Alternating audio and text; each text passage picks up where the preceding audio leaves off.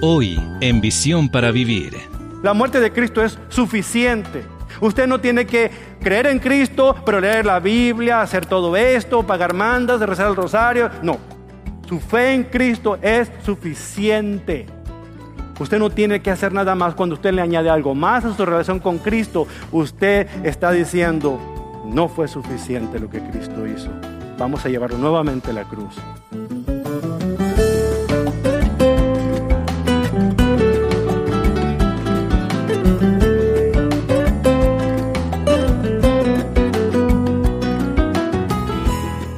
Uno de los grandes misterios de la fe cristiana gira en torno al sufrimiento.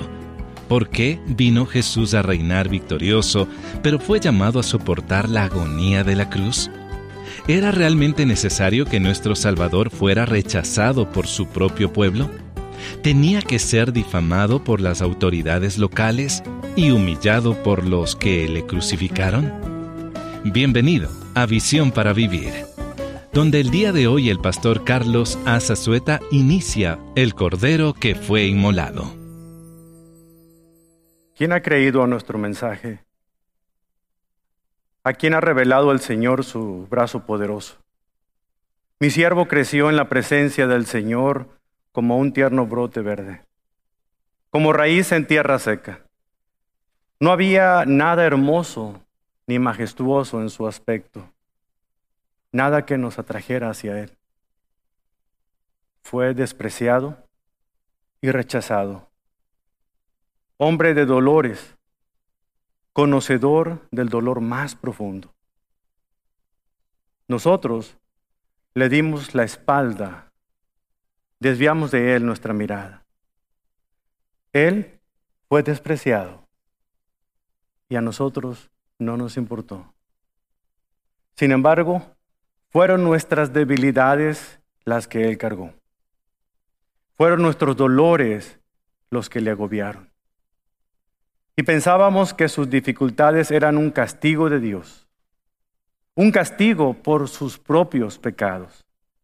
Pero Él fue traspasado por nuestras rebeliones y aplastado por nuestros pecados. Fue golpeado para que nosotros estuviéramos en paz. Fue azotado para que pudiéramos ser sanados.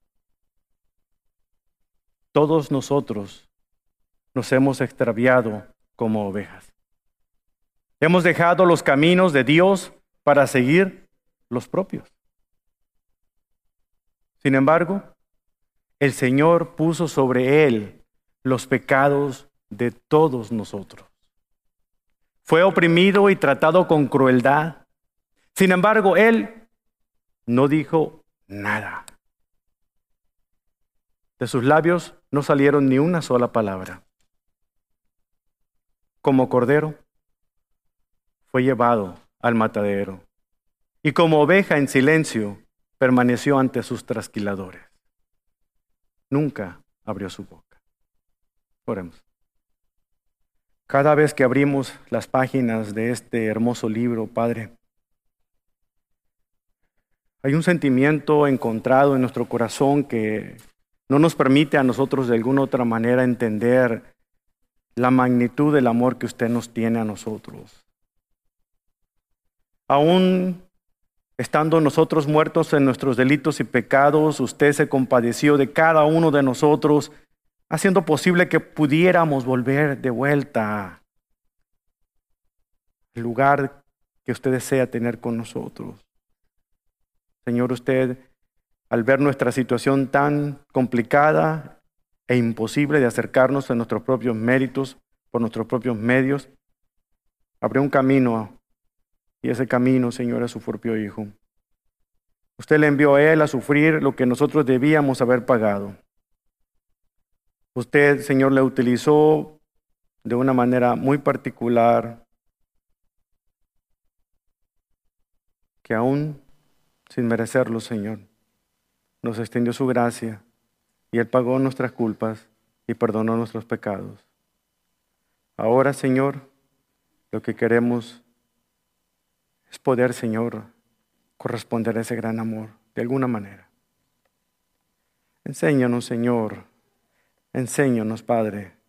Enséñanos a saber que si no fuese por usted, Padre, las cosas fueran muy distintas en nuestra vida. Señor, aquí estamos. Use su palabra, use su mensaje para mostrarnos a nosotros ese gran amor que ha demostrado en Cristo Jesús, quien no escatimó ser igual a Dios, sino que se despojó a sí mismo de todo, y dando su vida, murió en una cruz, como mueren los criminales. Es en el precioso nombre a través del cual nosotros podemos encontrar una seguridad eterna. Es esa preciosa sangre lo que nos permite a nosotros ser limpiados de nuestros pecados. Y es a ese Cordero que fue inmolado, al cual nosotros, Señor, necesitamos de poder apreciar y recibir en nuestras vidas como el Salvador de nuestras almas. Es en su nombre en quien oramos y en su nombre exaltamos. Todos decimos amén. Durante la operación Tormenta del Desierto en 1991, surgió una historia de un soldado que recibió una petición muy inusual. Mientras los demás soldados recibían cartas de amor de sus novias y de sus esposas, este pobre hombre recibió la carta de su novia en la cual le anunciaba algo muy triste. Por medio de esa carta, la novia de este soldado estaba rompiendo la relación con él. Ahora, por si esto fuera poco, después de haberle dicho que rompía con él, le dijo que ella estaba por casarse con un compañero que había conocido en su trabajo. Para añadirle ofensa a esa herida, le dijo estas palabras: quisiera que por favor me devolvieras la fotografía que te regalé hace tiempo, porque es mi favorita y me gustaría utilizarla para anunciar mi compromiso de boda en el periódico local. ¿Te puedes imaginar? No solamente el hombre estaba destrozado porque habían roto el compromiso donde él esperaba casarse pronto con ella, sino que ahora cometió la desfachatez de decirle que se casa y aparte pedirle la fotografía. Cuando uno de sus amigos, sus mejores amigos, ahí en el campamento se enteró de esto, decidió hacer un plan muy ingenioso. Habló con todos los demás soldados y entre todos juntaron cada quien fotografías extras que tenían de sus novias y sus esposas, las pusieron en un sobre junto con la fotografía de esta exnovia y se la enviaron a ella con esta siguiente nota. Le dice: por favor, encuentra tu foto entre todas estas. Pero te pido un favor. Por favor, devuélveme el resto. Por verdad de Dios que no me puedo acordar quién de todas estas eres tú. Genioso, ¿no es cierto? Aunque ambos tenían el mismo problema, la perspectiva de este soldado rechazado y de esta novia sorprendida cuando vio el montonal de fotos que recibió, pudiera haber sido distinto. Cuando nosotros nos acercamos a la Pascua, tenemos perspectivas distintas dependiendo de cuál es nuestro trasfondo religioso y cómo es que nosotros nos hemos acercado a conocer a Dios, al Dios de la Biblia. ¿Sí? Pascua significa cosas distintas para muchas personas, incluyendo muchos cristianos. Para muchos cristianos la Pascua es un conejo que anda con una canasta, con juguetes y dulces y festeja por todos lados. Es el mejor imitador que hay de Santo Claus. Vaya usted al Señor. Pero la Pascua no se trata de un conejo. La Pascua sí se trata de otro animalito. Pero ese animalito es un cordero. ¿Sí? Es un cordero. La Pascua tiene que ver con un cordero. Por eso la idea central de este mensaje es el siguiente: Jesucristo es el Cordero de Dios que fue inmolado en lugar del culpable de pecado. Jesucristo es el Cordero de la Pascua. La palabra inmolar, aunque la hemos escuchado, la hayamos cantado en algunos himnos o cantos en distintas ocasiones durante la Pascua de Resurrección, La palabra significa lo siguiente, viene de un vocablo latín que significa o sea, inmolar. Es el nombre que se le daba a un preparado hecho de harina de trigo tostado, bien molido, revuelto con sal y otras sustancias, y recibía el nombre literalmente, óigalo bien, mola salsa. ¿Cómo ve? Y se untaba sobre la cabeza de los animales que iban a ser ofrecidos en sacrificio. Es por eso que cuando inmolaban a un cordero, empezaron a asociarlo con el sacrificio de ese mismo cordero. Es por eso que el cordero era inmolado. Después dijo sacrificado. El nombre de este preparado fue muy particular porque hasta nuestros días nosotros entendemos lo que leemos en la Escritura y es ajeno a nuestra cultura de tener que ofrecer un sacrificio animal para poder redimir los pecados, las malas decisiones que tomamos. Pero cuando usted piensa en un cordero, usted no piensa en algo fuerte. Usted no piensa en algo poderoso o algo impresionante, algo así como un super cordero, ¿verdad que no? Sino en algo manso, en algo dócil, en algo humilde. Pero hoy en día vivimos en una sociedad que celebra los atributos del pícaro, del áspero, del vulgar, de aquel que no importa que sea un burdo y un tonto, un torpe, pero que haga el trabajo que se le encomienda. Los mansos y humildes poseen un carácter muy débil. No son para el tiempo que vivimos.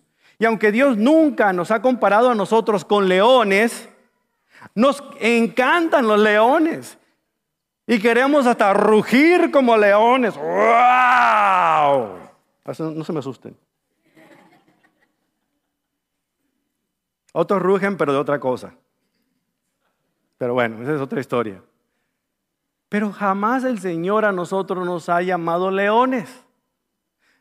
Para Él nosotros somos corderos.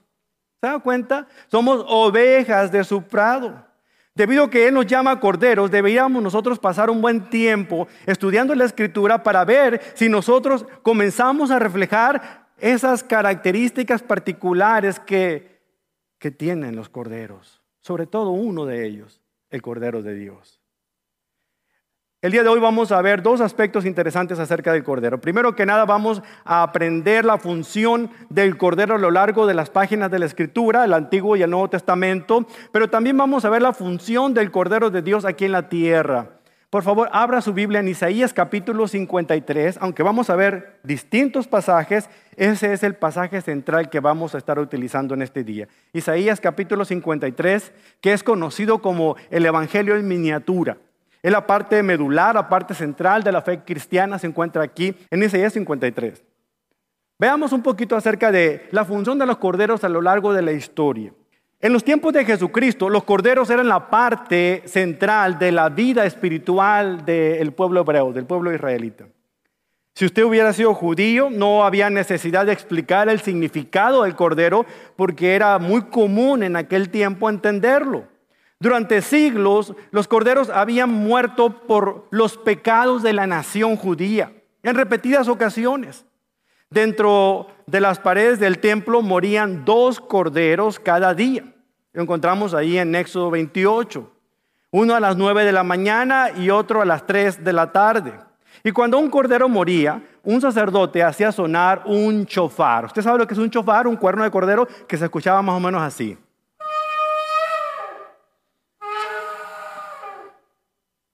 A ese sacerdote me lo hubieran corrido fácilmente. Gracias, hermano.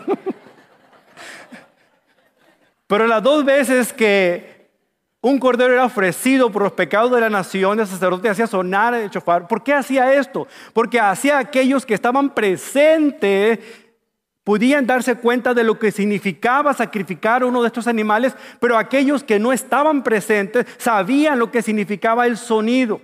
Así como cuando ustedes vienen un tornado, ustedes escuchan las sirenas, ¿verdad? Y saben de qué se trata. Inmediatamente agarran sus cositas, agarran a sus hijos, se meten allí a la parte más segura de la casa. Espero que eso hagan. No la haga siendo de valiente porque luego vamos a tener que llevarle flores al panteón, ¿verdad?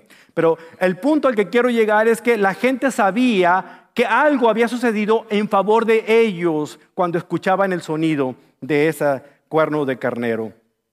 Había un sacrificio en su honor. La palabra sacrificio en hebreo literalmente significa cortar el pescuezo, es decir, degollar. Eso es lo que significa sacrificio. ¿Se da cuenta entonces cuando alguien le pide a usted que se sacrifique por alguien es que ponga el pescuezo por alguien?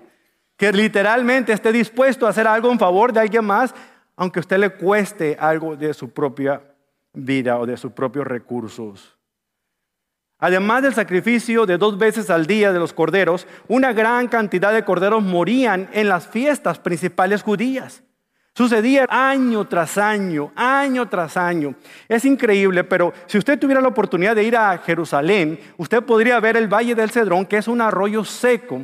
Se llena de agua únicamente en las lluvias de invierno. Pero en aquel tiempo, en la antigüedad, por ese arroyo se pintaba de rojo. Por toda la sangre que salía de los sacrificios que se ofrecían en el templo, corrían por allá. Era demasiado. Yo no sé. Quizá pensar en el sacrificio de unas cosas tan bonitas, unos corderitos como los que vemos aquí, podría a nosotros llenarnos de ternura y imaginarnos que pudieran pasar un cuchillo por su cuello, nos hace sentirnos terriblemente mal. Ahora, me pregunto qué habrán sentido si para nosotros la perspectiva de degollar un cordero es un poco fuerte. ¿Qué habrán sentido los judíos del primer siglo que estaban acostumbrados a hacerlo una y otra vez diariamente y muchas veces en los tiempos de fiesta y celebraciones judías? ¿Acaso no llegaban a sentirse que estaban haciendo las cosas nada más por pasar el rato? Ya hasta los sacerdotes se volvían profesionales, agarraban un cuchillo, les traían el cordero, le levantaban y ¡pum! De otra, ¡pum! ¡Tas! Y de una u otra manera mecánica, las cosas se iban pasando y cada vez más desconectados de lo que realmente significaba. Yo a veces me pregunto si así no sucede con nuestra adoración a Dios. Venimos cada domingo en la mañana, tenemos años viniendo a la iglesia, venimos acá, nos sentamos en el mismo lugar con la misma gente, con las mismas personas, cantamos los mismos cantos, no nos los aprendemos, pero los cantamos o pretendemos y no estamos ni siquiera meditando lo que estamos cantando. Se nos olvida de que estamos nosotros delante de la presencia de un rey que ha instituido una forma de adoración única, un Dios que es santo, que es justo, un Dios que es lleno de amor. Y tengo yo la osadía, el descaro de presentarme a Él con el pecado todavía en mi rostro, sin haber pedido perdón por las ofensas que he hecho en ese día o en la semana pasada, y querer pretender que todo está bien, cuando realmente el que mira a través de los corazones se tiene que cubrir sus narices diciendo: apestas por el pecado que traes y no puedo aceptar tu adoración. Muchas veces no nos ponemos a pensar que el mismo Dios que instituyó las leyes en el Levítico, el mismo Dios que instituyó las leyes ceremoniales a través de la ley de Moisés, el mismo Dios que ordenaba a los sacerdotes arreglarse de cual manera, vestirse de tal forma y purificarse constantemente, era un Dios que tomaba en serio el pecado. Pero hoy en día, desde los que estamos aquí al frente hasta los últimos que se sientan en las bancas, no tomamos en cuenta cómo está nuestro corazón delante del Señor. Y todavía pretendemos que el Señor responda a nuestras oraciones. Los corderos llegaron a ser invisibles para los judíos en mucho tiempo por la práctica tan constante que tenían, pero los corderos nunca fueron invisibles en el día de la Pascua. Hoy en día usted se va a dar cuenta. En esta semana usted va a ver conejos hasta por tirar para arriba. Los va a ver en el patio de su casa, lo va a ver en la sala de su casa, lo va a ver hasta en la iglesia, aquí usted se congrega, los va a ver por ahí. Pero cada día más el enemigo cobra terreno en tratar de hacer más invisible al Cordero y hacer más visible otras tantas cosas de tradiciones. Pero yo quiero que este día usted vuelva su atención a estos corderos. Sobre todo a un cordero en particular que gracias a su sacrificio, gracias a esa forma en que fue molido o inmolado, Él pudo traer para usted y para mí mucha sanidad interior. Los corderos no eran invisibles en la Pascua. La Pascua era un día sagrado muy importante para la gente del primer siglo y la gente del Antiguo Testamento. Esta era la conexión más cercana, más personal entre las personas comunes y corrientes y el sacrificio de la sangre que Dios requería para poder expiar el pecado de la gente, para poder perdonar el pecado de la gente. En aquellos días las familias judías generalmente trataban de ahorrar para comprarse algún cordero para que cuando fuera la Pascua llevarlo y ofrecerlo como sacrificio. El cordero se convertía en parte de la familia, los niños jugaban con él, aunque cada uno de ellos, excepto los más pequeñitos quizá, sabían que ese era el instrumento que estaban preparando para ofrendarlo. Es como hoy en día usted a veces compra una gallina y la tiene en el pecho de la casa, la está engordando porque un día le va a dar pescuezo, ¿verdad? Y se va a hacer un buen caldo de gallina. Pero la familia sabía que un cordero estaba siendo engordado, preparado, cuidado para ese momento especial de presentarse delante de Dios y poder ser ofrecido en sacrificio por los pecados. Cada quien al ver al cordero sabía, es por mí, es por mis malas decisiones que este corderito va a tener que perder el pescuezo.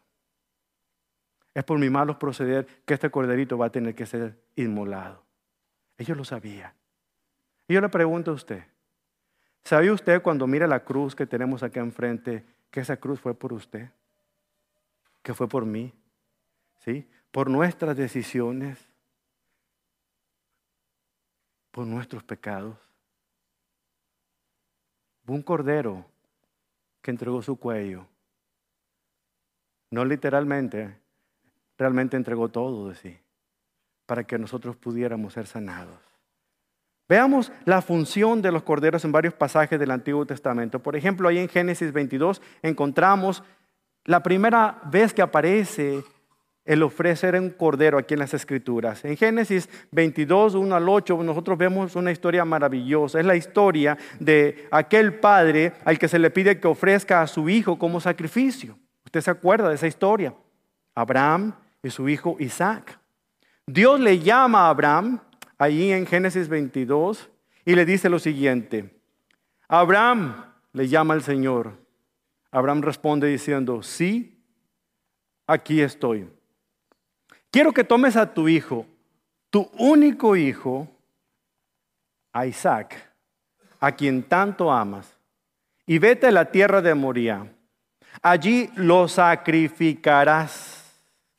O sea, en hebreo significa, ahí le vas a cortar el cuello. ¿Se imagina? Cambia cuando entendemos lo que significaba, ¿verdad? El concepto de la palabra sacrificar, que era degollar. Ahí lo sacrificarás, ahí lo inmolarás. Y yo te diré exactamente dónde. Lo ofrecerás como ofrenda quemada sobre uno de los montes, uno que yo te mostraré.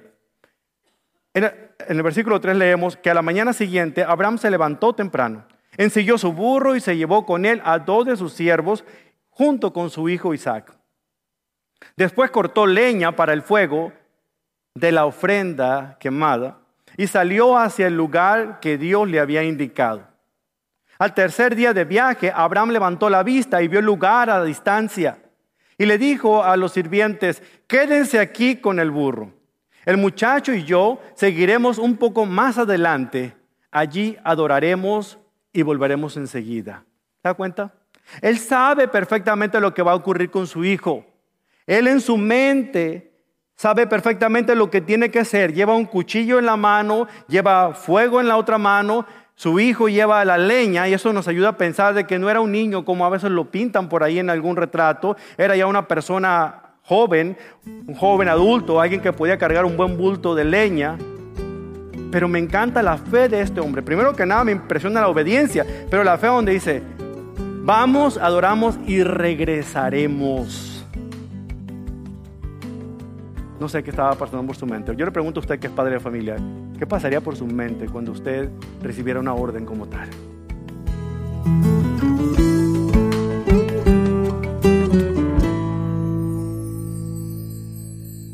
Estamos estudiando la serie del pastor Carlos Azazueta titulada ¿Cuán grande es mi Dios?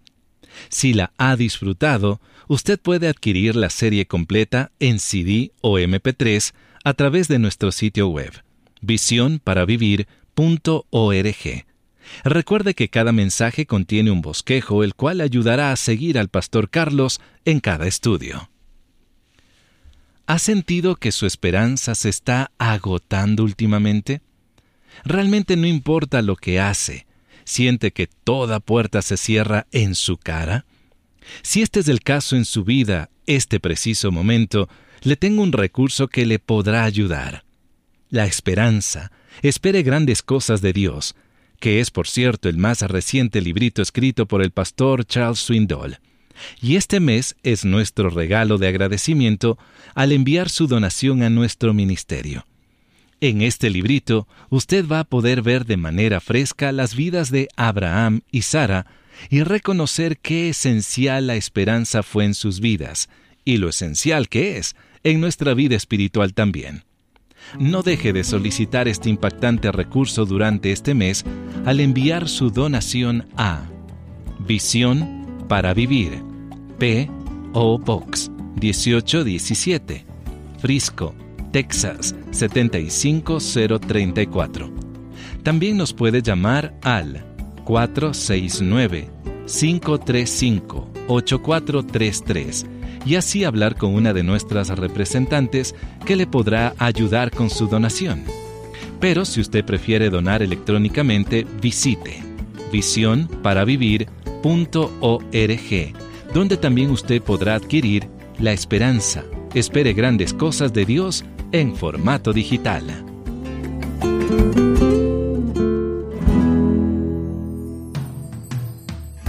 El Cordero que fue inmolado es el tema del cual el pastor Carlos continuará mañana aquí en Visión para Vivir. Le esperamos.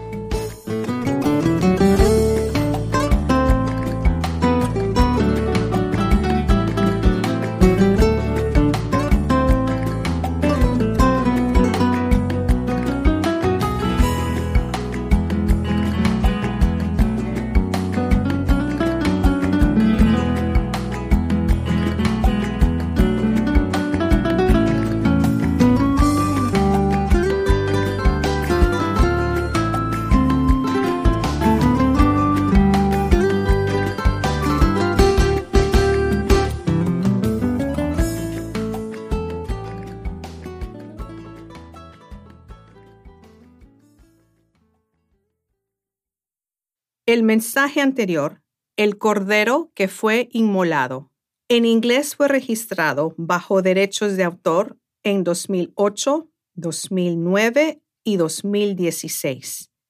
Y la grabación sonora fue registrada bajo derechos de autor en 2016 por Charles R. Swindoll, Inc. La adaptación al español fue registrada bajo derechos de autor en 2017 y la grabación sonora fue registrada bajo derechos de autor en 2024 por Charles R. Swindoll, Inc.